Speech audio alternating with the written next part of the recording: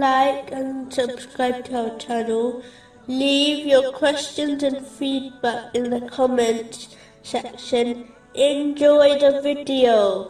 Continuing with the last podcast, which was discussing chapter 23, verse 51. And work righteousness.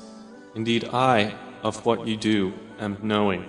The doers of good are those who strive to gain and act on Islamic knowledge, thereby sincerely obeying Allah, the Exalted, as outlined earlier. This leads to the love of Allah, the Exalted, which according to a narration found in Sahih Bukhari, number 6502, causes him to empower his servant, so that they only use the blessings they possess, such as their eyes, ears, and tongue, in ways which are pleasing to Allah, the Exalted. This will lead to success in both this world and the next. Allah, the Exalted, is all-knowing, as nothing escapes his knowledge, whether in the heavens or the earth, whether visible or not. Allah, the Exalted, is fully aware of one's outer and inner beings at all time. The Muslim who understands this will refrain from sins, both outward and inward, rightfully believing Allah, the Exalted, knows all this, and will hold them accountable for their actions. In addition,